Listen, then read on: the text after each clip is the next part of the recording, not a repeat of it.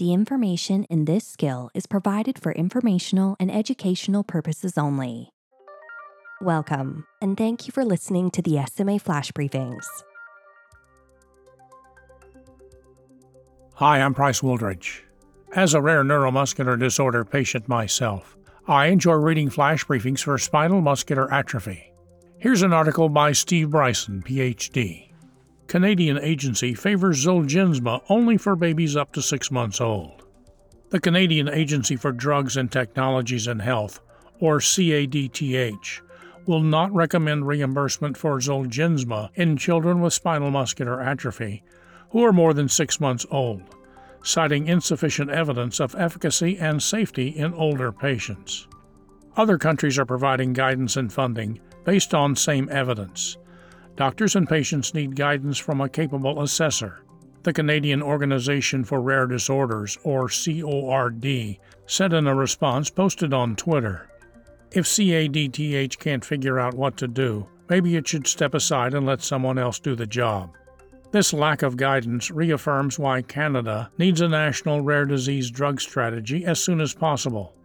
CADTH, an independent and nonprofit organization that provides evidence-based advice to health policymakers about the use of medicines in Canada, recently recommended reimbursement for symptomatic or asymptomatic children up to 180 days of age or 6 months, with confirmed genetic evidence of mutations in the SMN1 gene, the underlying cause of SMA. Eligible patients must also have 3 or fewer copies of the SMN2 gene, which can compensate for the loss of SMN1, and not need permanent ventilation or feeding support. A one-time gene therapy, Zolgensma, is infused into the bloodstream intravenously and works to deliver a functioning copy of the SMN1 gene. The treatment is approved in the U.S. and Japan for patients under the age of 2, and conditionally approved in Europe for patients who weigh 21 kilograms or about 46 pounds or less with type 1 SMA or with 3 or fewer SMN2 gene copies.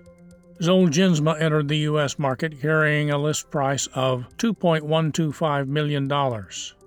Its use was approved by Health Canada in December 2020 for children with mutations in both copies of the SMN1 gene and 3 or fewer SMN2 copies or infantile onset SMA. But that decision does not address therapy reimbursement. CADTH noted that because newborn genetic screening programs for SMA are not currently available across Canada, a child may be diagnosed after 6 months of age. CADTH had been asked by various parties, including the Pan-Canadian Pharmaceutical Alliance, a cross-country organization that collaborates to manage access to therapies, to develop case-by-case criteria for SMA patients older than 6 months, who may benefit from Zolgensma until newborn screening programs become widely available. Based on the request, the CADTH reviewed existing evidence with input from an expert panel of 4 Canadian specialists with experience in diagnosing and managing SMA. Evidence was insufficient to identify patients, 6 months to 2 years old, most likely to benefit from Zolgensma, or that might inform treatment and reimbursement decisions, CADTH reported. Data supporting the gene therapy comes from the START, STRIVE US, and STRIVE EU clinical trials that included patients up to 6 months of age. Additionally, the SPRINT trial evaluated pre-symptomatic infants up to 6 weeks of age. The expert panel indicated that extrapolating trial data to older patients was inappropriate, given the mechanism of action and the variability in disease progression. By 6 months of age, untreated patients with infantile onset SMA type 1 would already have irreversible neurological injury. Children with such severe disease are less likely to benefit from gene therapy. Case-by-case decisions for older infants and toddlers must be made based on anecdotal evidence, which can be divisive, the experts said. They recommended further clinical studies to assess Zolgensma in older SMA patients.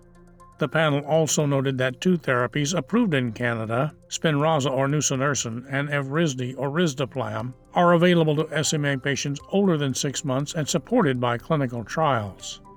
The panel also found no robust evidence to recommend Zolgensma to those being treated with either Spinraza or Evrysdi. Because both Zolgensma and Spinraza are designed to increase the amount of SMN protein, there was no evidence to suggest that those who failed to respond to Spinraza were likely to benefit from Zolgensma. The request also included recommended guidelines to assess response to Zolgensma in older patients. The panel stated the response would depend on the patient's age and motor function prior to treatment. Outcome measures may include the Children's Hospital of Philadelphia Infant Test of Neuromuscular Disorder, or CHOP-INTEND, Hammersmith Infant Neurological Examination, or HIND, and the Hammersmith Functional Motor Scale Expanded, HFMSE. The primary outcome would be motor function plus other outcomes such as lung function, bulbar function, and survival. Presymptomatic patients would be expected to achieve developmental milestones similar to healthy infants in the same age range.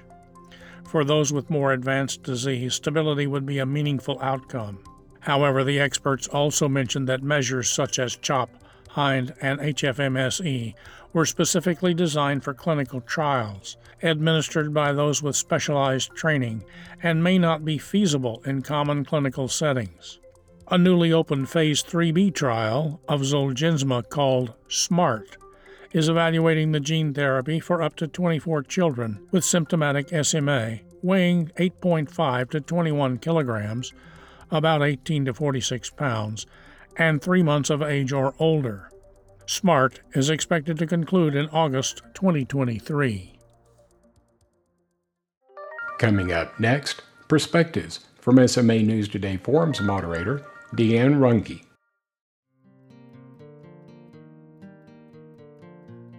Thanks for joining me. I'm Deanne Runge, SMA News Today content creator. Sometimes I feel like I'm inundated with all things SMA. From nurse visits to therapies and even the bowl of chips on the floor, it reminds me of SMA. I refer to it as SMA overload. It can just be too much. That's why for this recording, I'm switching gears. Previously, I mentioned I like creating things. So I need your opinions. Since my dog loves his insulated water bowl, the cats love it too, I want to make personalized bowls for Christmas gifts for friends. You're a creative bunch. I need ideas on what to put on the bowls. Joann's had a sale, so I have 4 bowls to play with. One came with a dent, and since I don't feel like returning it, it'll be my practice bowl. I have a Cricut Joy, so can cut permanent vinyl for them. Even though I'd love to try metal etching cream, but, with SMA and all, that'd be a little tough. For single dog families, I can make the dog's name on it and maybe some paw prints. Yes, I know, real creative. So how do I jazz them up? What are some ideas for the multi-pet households? I love something clever, but all I can think of is woof. Maybe something about hair in the water? Or lap champ? I don't know. I know I can probably scour Pinterest, but I'd rather get your input. Also, are there any particular favorite fonts that would make this project pop? It seems like there are such fun ones available, but I always default to the basics. I know we have font gurus here, so please bestow your wisdom upon me. Time to have a little fun instead of being bogged down by SMA. What do you guys do when SMA gets to be too much? I'd love to hear about it in our forums at smanewstoday.com/forums. But that's all I have for you today. We'll talk again soon. Bye for now.